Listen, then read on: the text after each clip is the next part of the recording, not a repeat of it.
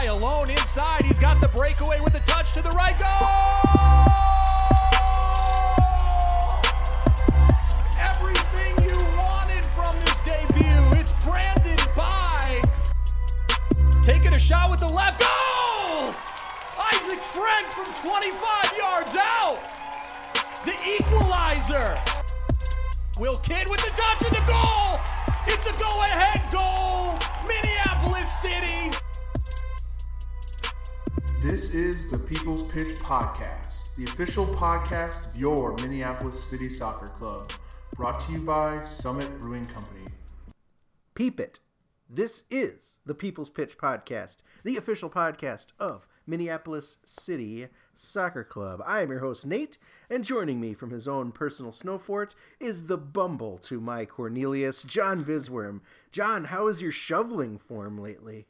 Nate, it's strong to quite strong, I would say.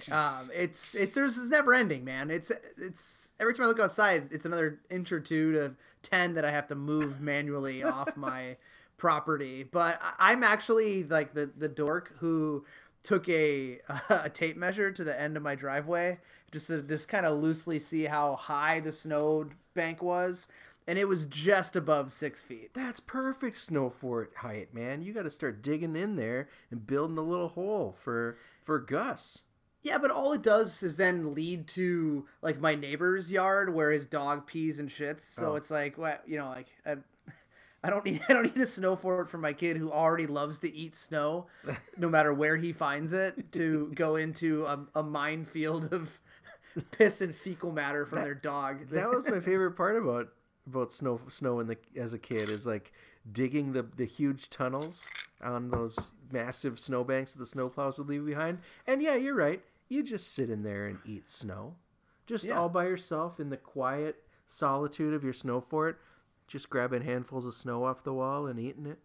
Just think about this, Nate. If you would have spent your time, instead of doing that, maybe like playing soccer, working on your touch. It's not like I was doing that when I was like 14. I mean, I wasn't judging. Maybe I'm not being an ageist. Nothing wrong with eating snow, man. So anyways, big time news has hit the airwaves this week. So we've got a real front to back city show for you all. The U23 schedule was revealed on Tuesday, so we want to walk you through that and get you ready for what is basically double the soccer this summer, which is awesome. We're deep into player signings, so John and I will profile the latest, newest announcement. But first, John, your interest has been piqued by some recent DA discussions on the Twitter machine, has it not? It has, Nate. Why don't you dive into it, and I will. You do such a good job of teeing me up to my angrily rants. I didn't realize there was going to be an old granddad rant coming, but so this week the Minnesota United reporter for The Athletic and city board member Jeff Reuter published an interview with Bill McGuire, who's, of course, the owner of Minnesota United. And in the article, the subject of the United Academy comes up. Really, the interesting quote is that currently Minnesota United website lists academy participation fee that is capped at $1,500 for U15 players and $2,000 for U13s and U14s. That's a pretty hefty fee for an academy. And the article says, speaking to The Athletic earlier this winter, of course, Manny, your favorite, disputed the idea that this made the Loons set up a pay-to-play operation. But if you have to pay $2,000 in order to be on the DA, that is the definition of a pay-to-play operation. I just want to note that real quick. Yep, just a quick side note. And I guess Bill McGuire's quote was, one of the problems is not every kid can pay $2,500 to play in an organized unit. Are we going to forego all the opportunities of the sport because they can't be on the team? No, we have to make this available to everybody. And I'm going to say you're doing a bang-up job, Bill. But that set off an interesting discussion on Twitter that really led to the club, Minneapolis City, that is, taking an interesting stance that got me thinking. So, John, you know Ted Croton from the Stegman's Internationals days, right?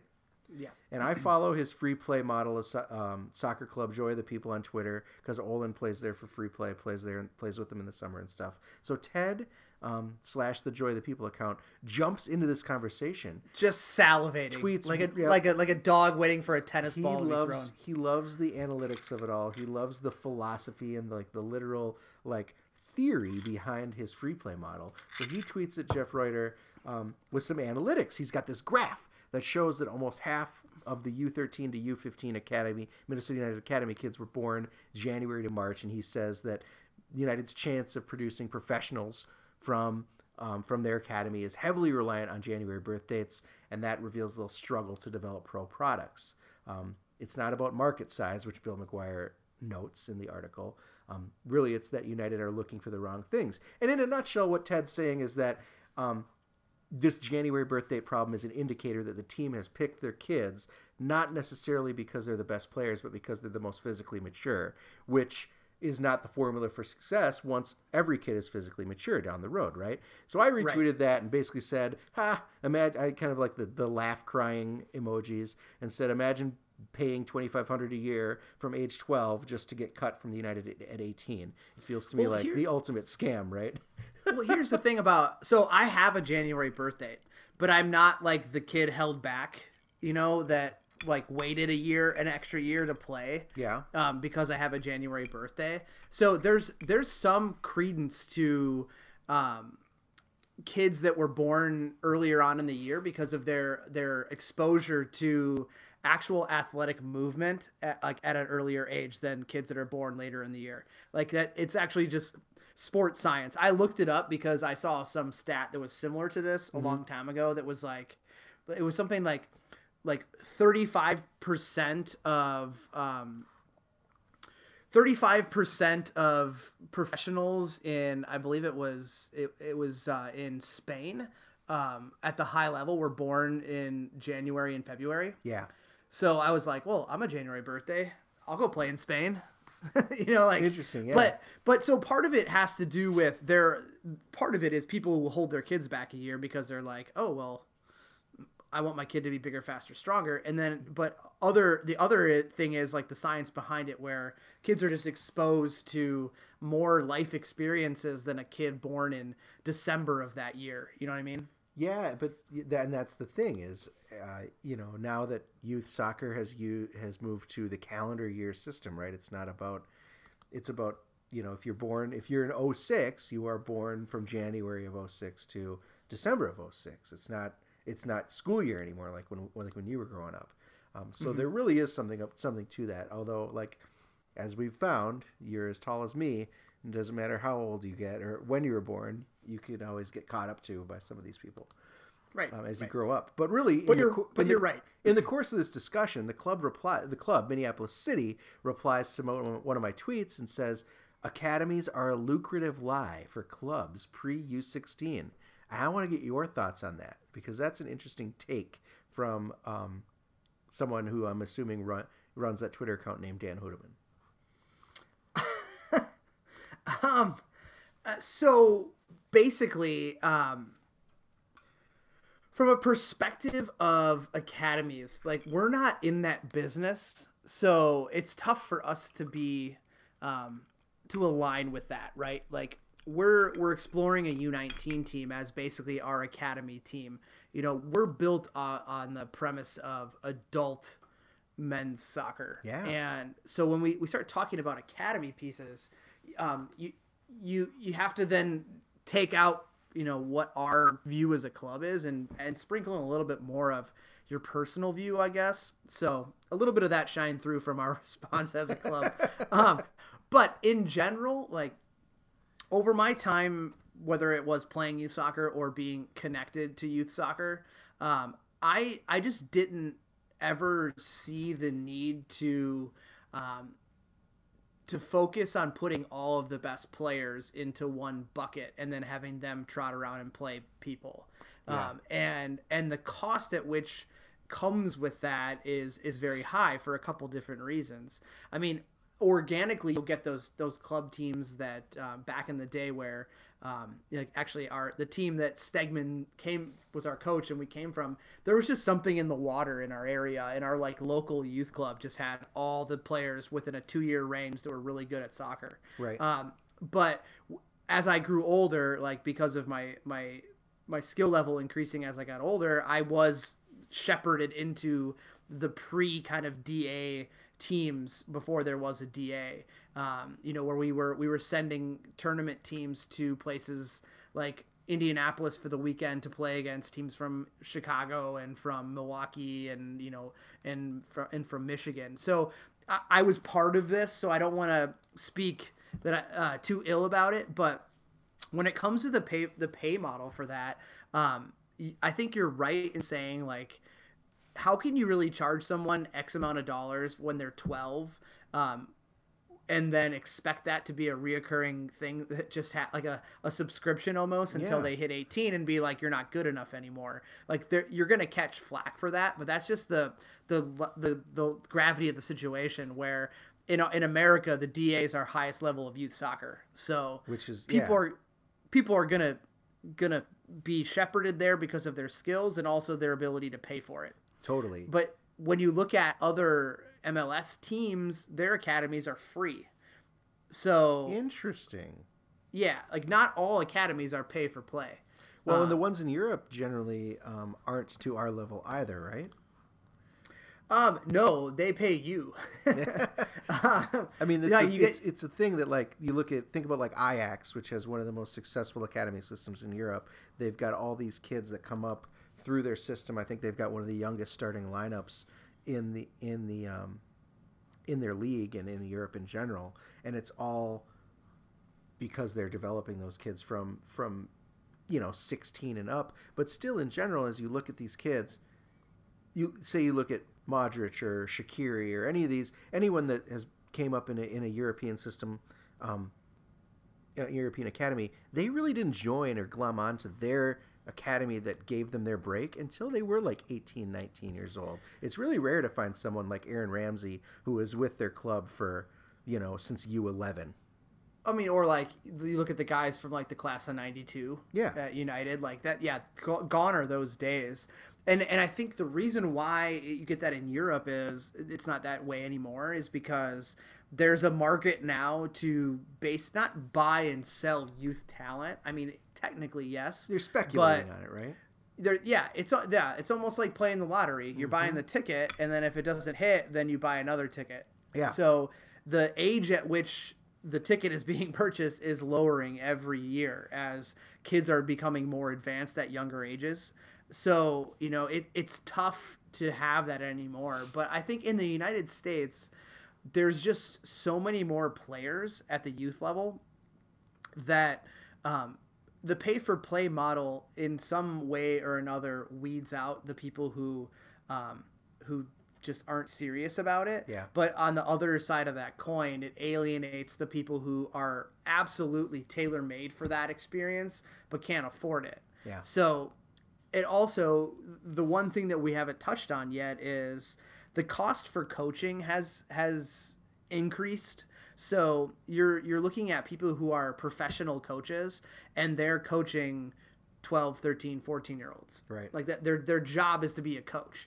Back in the day, it was more of like an old German dude who used to play at the club who's now donating his time to coach kids. Living in the shed. Right, yeah, exactly. Yeah. He's mowing the game field during the day and then coaching a youth team at night and then having a couple pops at the bar before he goes home, and that's his day. That's so you would get that. You didn't get that influx of increased payment for playing until you had to pay for quality trainers.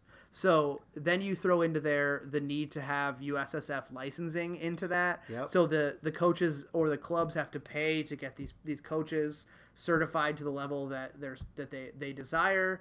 And there's just a lot of currency and transactions and cash changing hands to get coaches certified and to get quality coaches, because gone are the days where a parent could be coaching a U18 team, right? Like that shit's not gonna fly.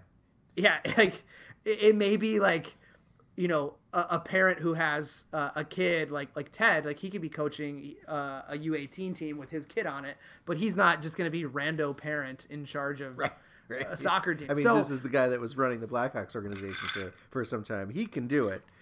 I will not be able to. Right, and it's not to say anything against your coaching abilities, but it's just a different game now. The very positive. Yeah, the competitive nature of youth soccer is increasing to a point where development and player identification is going by the wayside. Yeah, and that ladders up into why our national teams don't succeed at the highest level. I think because.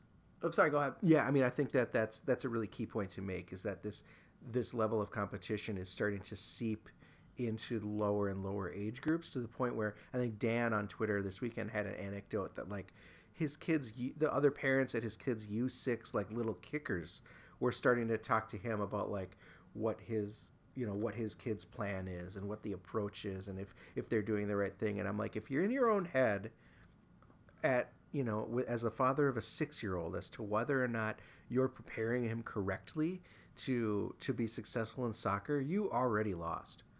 100%. Yeah, you might as well just start burning $100 bills. You're already focusing on the wrong thing. Right, exactly. And it's funny because I was talking to Dan later in the day after he mentioned that on Twitter, and I said, well, you should do what I did. So a little quick side story. So I was back home in Wisconsin, staying with some family and my niece when we came in town on a Friday night, before pretty late, but before, I mean, she's 11. She was like, "Oh, Uncle John, I have a soccer game tomorrow. Do you want to come?" And I was like, "Yeah, absolutely. Like, I'll come, with you guys."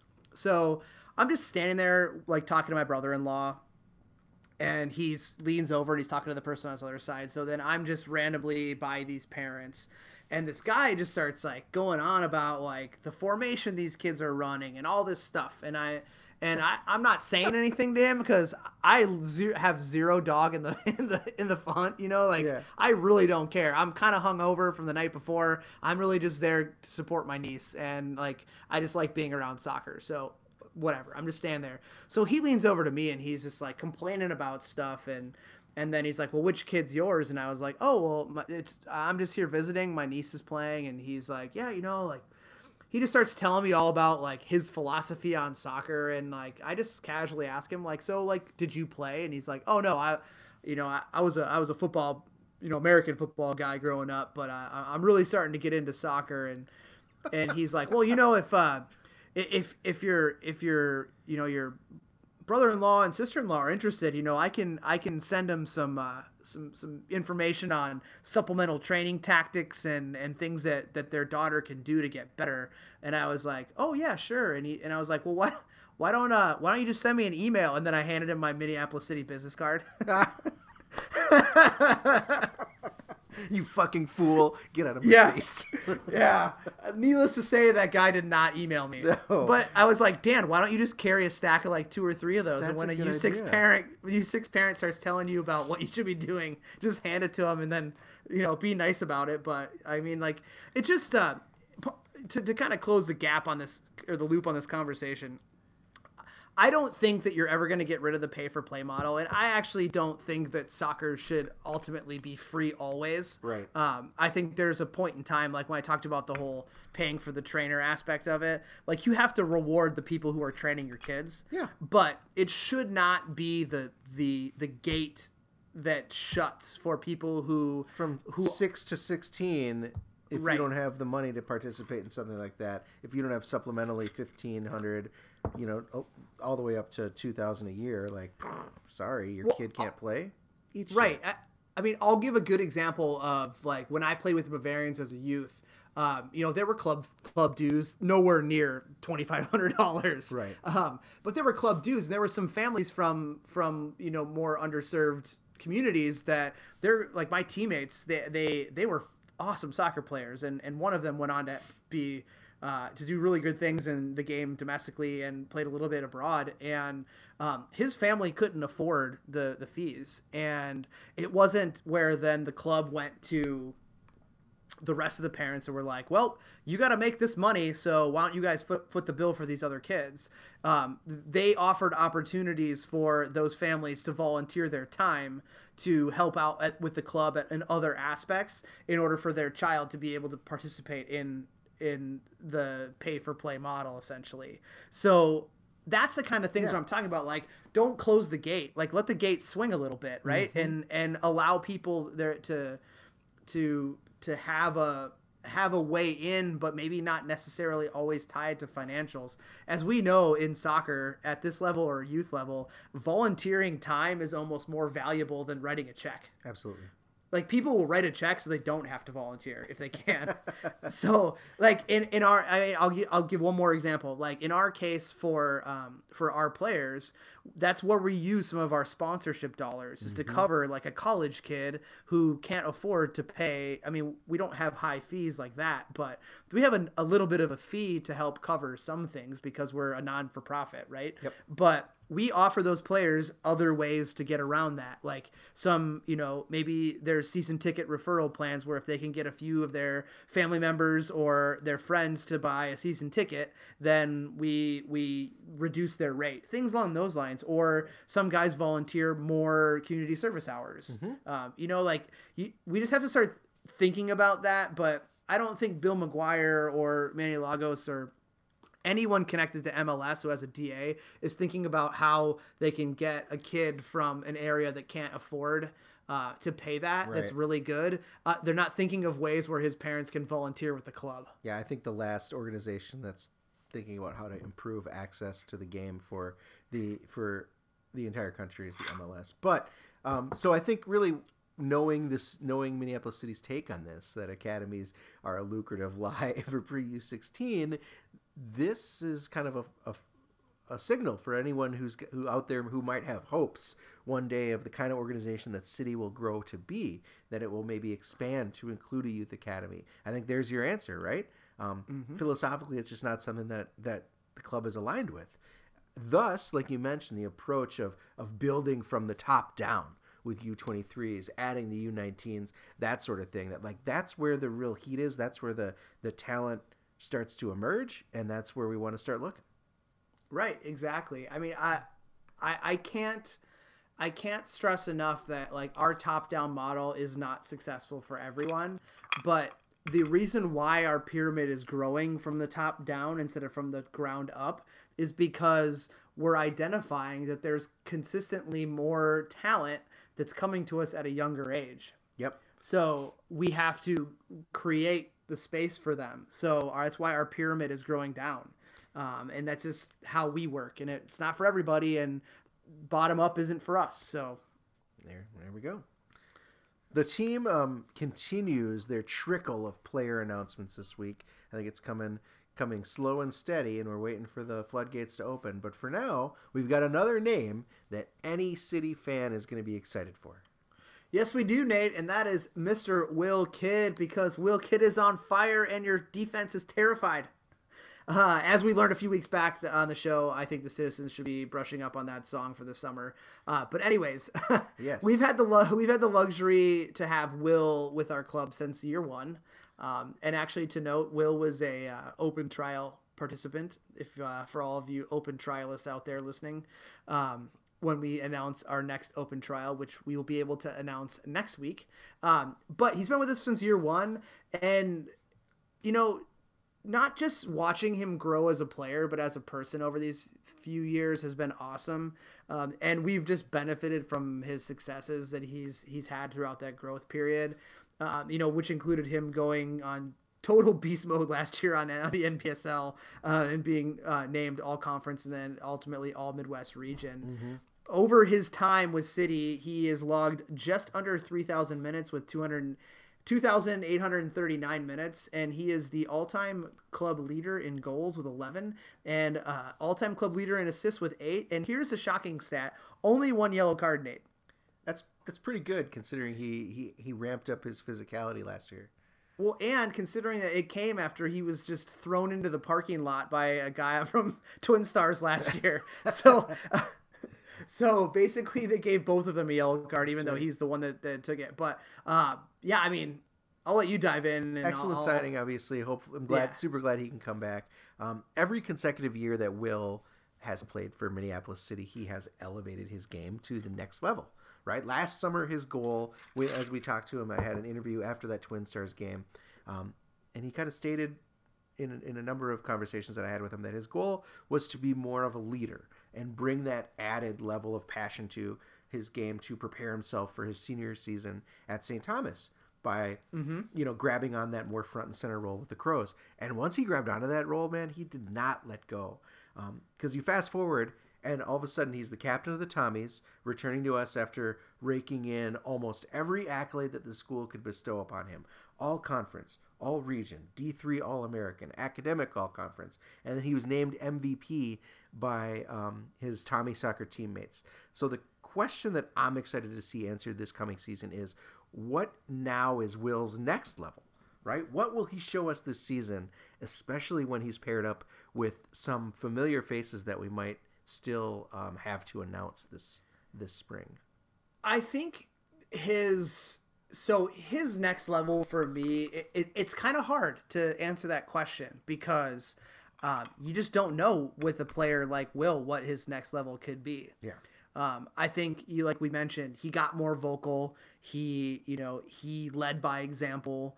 And I said, beast mode where I joked with him every week after a game where I'd take a picture of one of the defenders and I'd text it to him and tell him to put it on his summer 2018 calendar of guys that he owned. Yep. On his poster that he posterized those guys. But, I think that from a perspective of the position that Will's in, where he's deployed out wide, he does a lot of the dirty work on the defensive end, which is awesome for a winger, but he also takes guys on. And I think that the next step for him with soccer is completely being a game changer to where he can just take over a match single-handedly. And I say that with an example. So if you remember in year one with us, when Goose was fearless and he was basically, he'd get the ball and you'd have to draw two defenders, maybe sometimes three on him, or just completely blow him apart to foul him to stop him. Like teams were not ready for that because they didn't know who he was. Fast forward a few years, teams could scheme for him, but I think that now Will needs to take his game to a level where he becomes more of a marked man. And he draws more attention, and then what he can do with the ball and with his movement off the ball to use their tactics of focusing on him to create better chances for his teammates. Interesting. And then obviously finishing all of his chances, right? Or a higher rate of chances. So Yeah. I think that's the only next step for him is how can he single-handedly take over a game outside of just working hard. What's funny is that this is, the second off season in a row where we've been excited about a Tommy joining after his senior season. And last year it was Shea who never was able to make it work. This year it's our old friend Will, who I would say is probably a little more proven as a great addition to our team than Shea was at the time. Shea was definitely, we could only speculate what he would do in the NPSL, but we knew what he could do with the Tommies. Now with Will, it's like we know what we're getting, and we're getting a pretty kick-ass player. Hopefully people are really excited for Will Kidd to return. Yeah, I think you kind of nailed it. I mean, unfortunately with Shea, like your day job takes over once you graduate, and that sucks. But I think with Will, it's like, man, like Bradley did not know what they had in Will Kidd. Like, you know what I mean? And honestly, with all due respect to St. Thomas, I don't think they knew what they had in Will Kidd either. Not at first. Even last year in his senior year, I think deploying him as a center midfielder that's not how you win games with Will Kidd. Yeah. Yes, he can play there and he's going to do a good job because he's a hard worker and he's good at soccer, but you should scheme around a guy like Will with having a player who can play center mid so Will can be an attacker. And we do scheme around that, Nate, and I'm excited to see what Will Kidd can do next year, and just super glad to have him around. Now that he's not in college anymore, well, he's not playing college soccer anymore, he's able to participate more in our preseason. Yeah. So I get to see him once a week, and he's always got something funny to say. And I just like having him around. I don't know what I'm going to do one day when he's not there. It's going to be sad. So, we also had some news come out, Nate. All winter, we've been behind the scenes, we meaning myself and the other members of the front office staff, working on a super top secret, yet super hard to put together U23 game schedule. And on this show, you and I continuously teasing bonus soccer for members to enjoy. It's coming. And now, it's here. Finally, I can come to you, the people, with the entire schedule in all its glory today. More soccer for you friends to snack on. So let me run it down a little bit, and I'll dive into it, and then I'll let you provide some thoughts. Yeah. So May 25th, 7 p.m. away at the UPSL Union Dubuque in Iowa. June 2nd, 7 p.m. at home against USL 2 side, the Green Bay Voyagers, the USL 2 affiliate of Madison Forward and of the Minnesota United. Ooh. June 8th, 7 p.m. away at everybody's favorite Bug Eaters, the Nebraska Bug Eaters. I don't know what league they're in, but they were in the UPSL. So June 10th, 7 p.m. away, USL 2 Green Bay Voyagers again. So we do a home and a home with them. Yep. June 15th, 7 p.m. against Berea FC. If you remember from last year, Berea is a team we played in our first season, and I'll get into them in a little bit. June 26th, 7 p.m. away at Rochester FC of the UPSL. Brand new UPSL team. Midhat Mujicic, who was the captain of Med City for the past two seasons. This is his new outfit that he's starting in Rochester. Sweet. June 29th, 3 p.m. away at the Des Moines Wanderers of the UPSL. This is the startup that is going to take the model of the Menace, but at a less U23 age focus. So you're going to have a little bit of older players that are coming through that Des Moines outfit. July 6th, 7 p.m. away at Hayward United in Wisconsin, of a brand new team out of the UPSL. July 10th, 6:30 p.m. home against everyone's favorite club, Stegman 77s. Gotta obviously always have a Stegman's game in there. Yeah. July 13th, 4 p.m. neutral site match against the Milwaukee Bavarians U23s. Early indicators are it'll probably be in the Wisconsin Dells again like it was last year. Sweet. I coached that team. We won 2-0. You guys can suck it. Sweet trip. So July 20th, 7 p.m. home against Rochester FC. So again, the home and away there. Mm-hmm. July 26th, 7 p.m. at home against the Bug Eaters, another home and away. And then we finish up with August 3rd, 7 p.m. versus the UPSL team from Union Dubuque we started the season with. So that'll be a nice bookend series for us. Yeah. And then there's also, Nate, still the potential for us to maybe squeeze in one, maybe two other matches that we could maybe put midweek. But a couple quick things to note.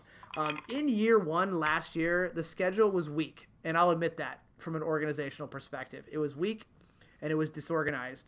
And in our player kind of post-mortem end of season meetings, exit interviews, they told us we needed to level up, and I think that we did, Nate.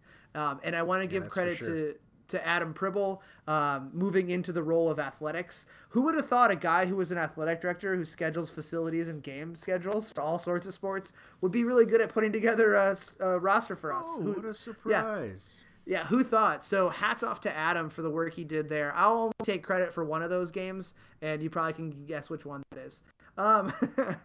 The group of games that we have slated for the U23s obviously is strong.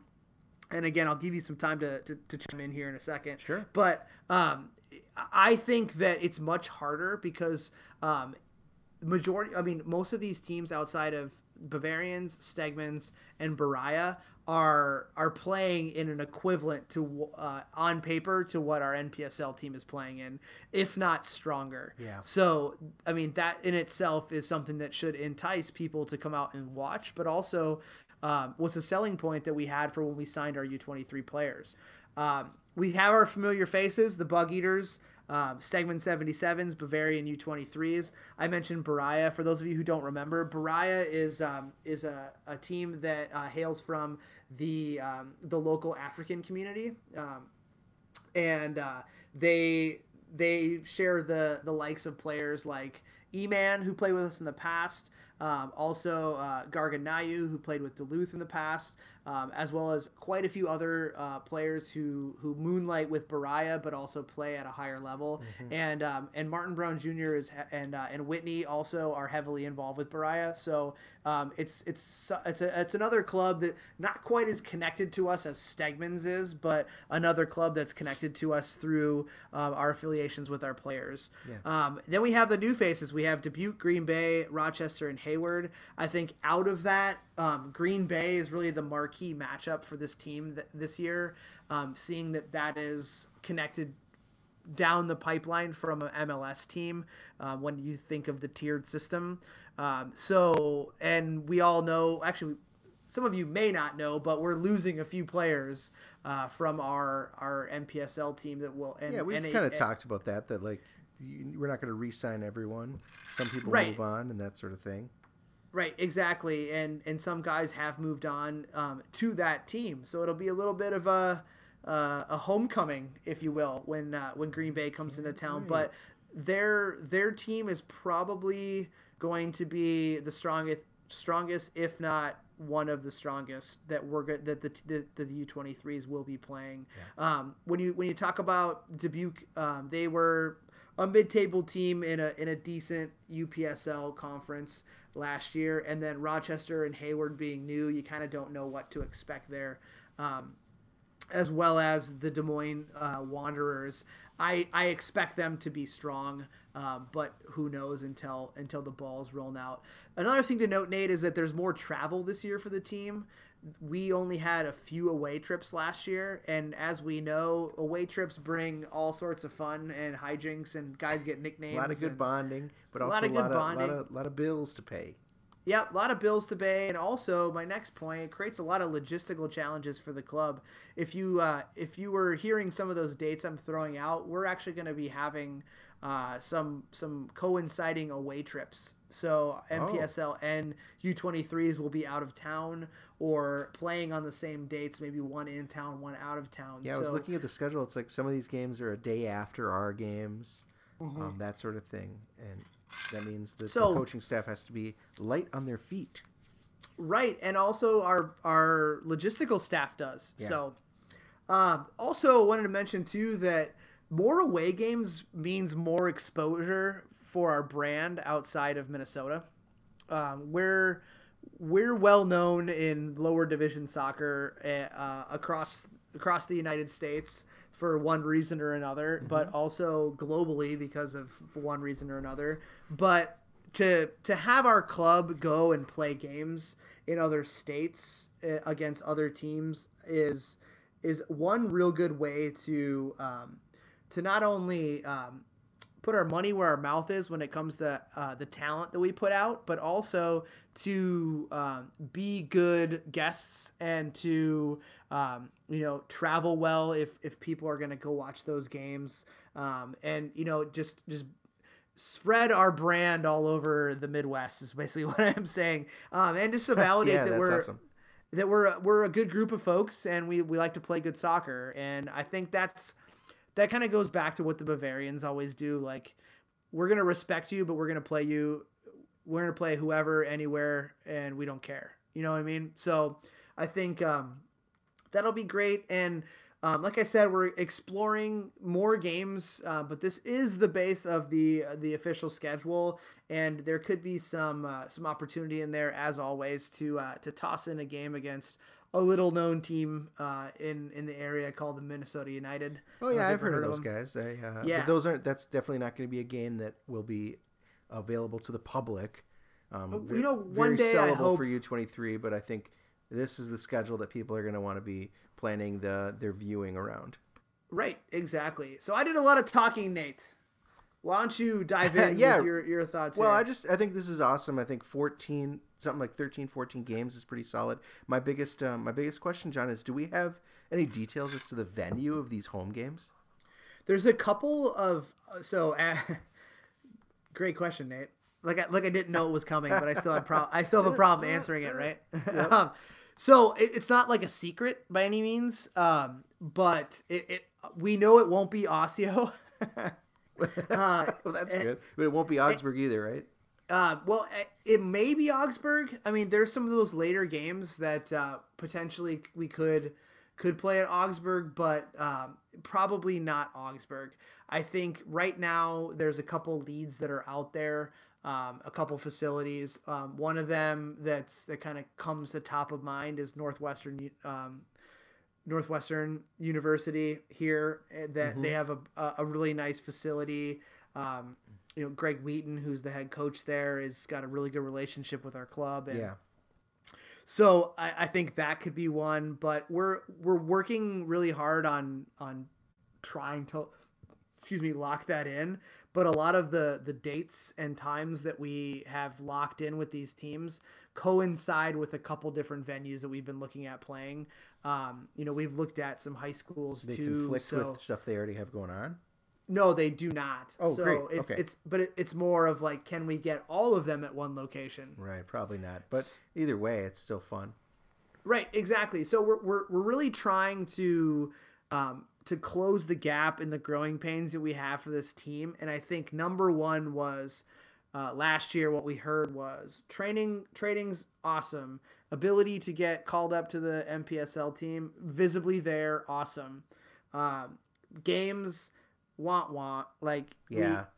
I didn't necessarily come back home from school to play 2-3 men's league teams. Basically. And not to say that those men's league team games weren't strong, or like we played the Sporting St. Croix U19s, and that was a good game, but still it's like that's not really they could have stayed with their club and done that anyway.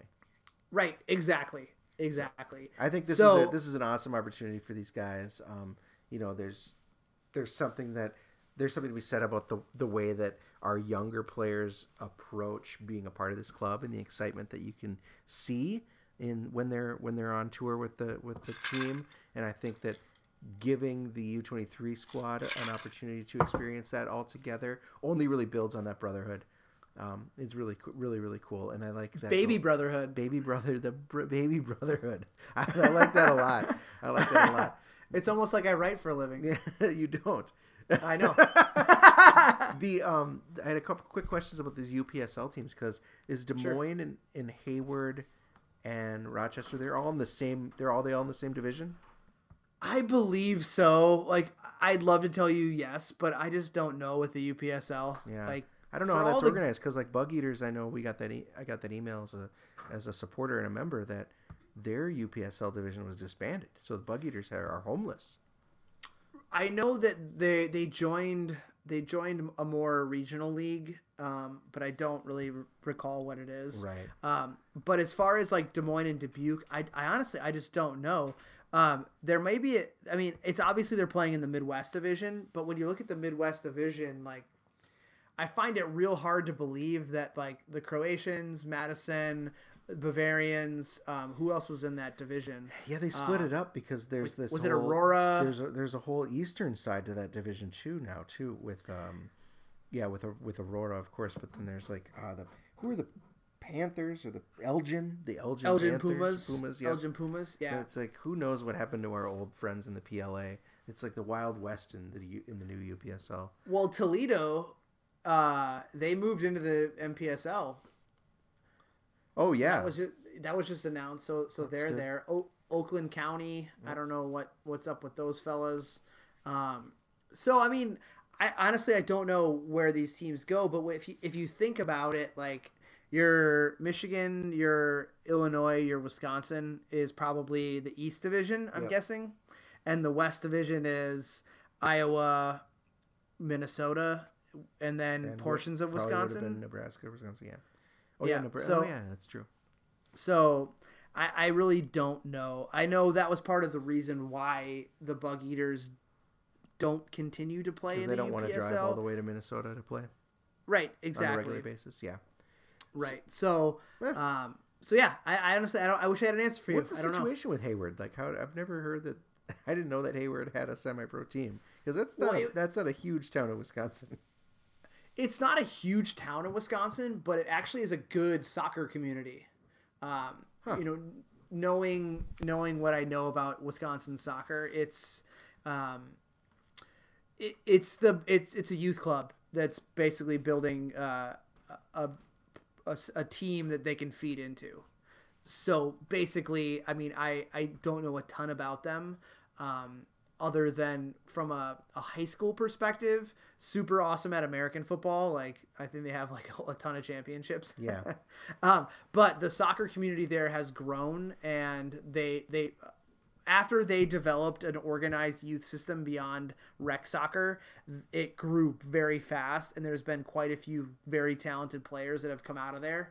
So I think that they're seizing the opportunity, like a lot of people are, like the Wild West of, hey, I can start a semi-pro soccer team. Yeah. And the UPSL doesn't charge that much. So I anticipate it's going to be a very young team, but a very young and talented team.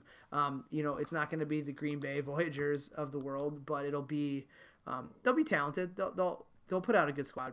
Cool, man. Well, I think, like, when you take a look at this schedule, it's super exciting, and there's plenty of opportunity to see some games that will last well beyond the end of the NPSL season, or at least the end of the NPSL regular season. You know, the U23s, as we've proven, are the next generation of Minneapolis City players, and there's already going to be some that are breaking through and joining the senior team. And I really encourage people to get out and watch the guys that are going to be breaking through next year, and by the end of this next season, they're exciting dudes. I like this a lot. I like how many games there are. I hope to be able to announce a couple of them. Yes, especially that home against the Green Bay Voyagers. I really want to be in the booth for that. I think we just call it the Steve Cup. Did you just spoil something? No, not really. I mean, it's not necessarily public, but it's not necessarily hidden knowledge. But I think that's what we just call it, the Steve Cup. All right. I think that would be great. All right. So thus ends tonight's show. Thanks, as always, to our sponsor, Summit Brewing. It's almost spring, which means it's just about Maibach time, my friends. Actually, it is Maibach time, my friends. This sippable yet strong set of suds will quench your thirst while it helps you forget about the snow. Summit, a more meaningful brew since 1986. If giving back to the community means a lot to you, maybe it's time to give to the club that gives back. I don't know. It's tax season, so Minneapolis City is a 501c3 that provides a safe, reliable, and fun environment for young people to play the beautiful game. If you're... I got me, Nate. The closing got me. You almost said it. I missed a sentence there. Look for us this summer playing with kids in parks and community centers around the city, and consider a tax-deductible donation to a truly city-focused organization. Nice. Okay. And we go. And we continue. The Minneapolis City NPSL and, as we know now, U23 schedules are out, and they are packed with goodness. Now, people, now is the right time to grab that membership. The best deal in soccer. For only $80, you will get at least 10 NPSL home games, not to mention all of those U23 games we just mentioned that are at home. I believe 7 would be that number. Someone can fact check me later. Yeah, I went 7. I figured 7 because we probably get them into that neutral location as well. Sure. So 7 U23 games, a membership scarf, and the membership card that gets you deals on Summit beer at the official game day bar, Palmer's. Visit mplscitysc.com today and make it happen. Send us email. It's easy. Hit us up on Twitter. Twitter is @peoplespitch, or email is mcscpodcast@gmail.com. All questions, comments, and concerns are welcome. And finally, as always, you can hit up the club and complain to them about everything at mplscitysc. That's all for this week, folks. We once again leave you with our house MC, Miles Stockman Willis, a.k.a. Milays. I am John. That is Nate. Get those memberships, friends. This summer is going to be packed. Fill the house, and you got hoofed.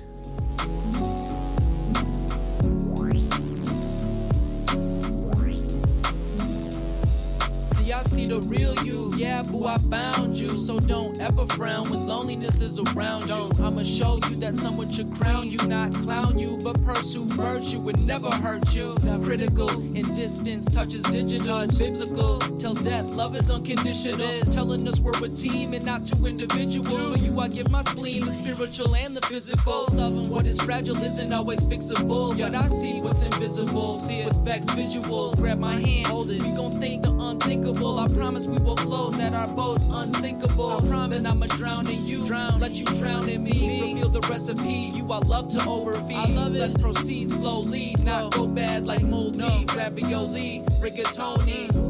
Girl, I'm free falling for you. Still, temptation follows free. Just tell me when you fall for me, please. Just tell me when you fall. Free, girl, I'm free falling for you. Still, temptation follows free.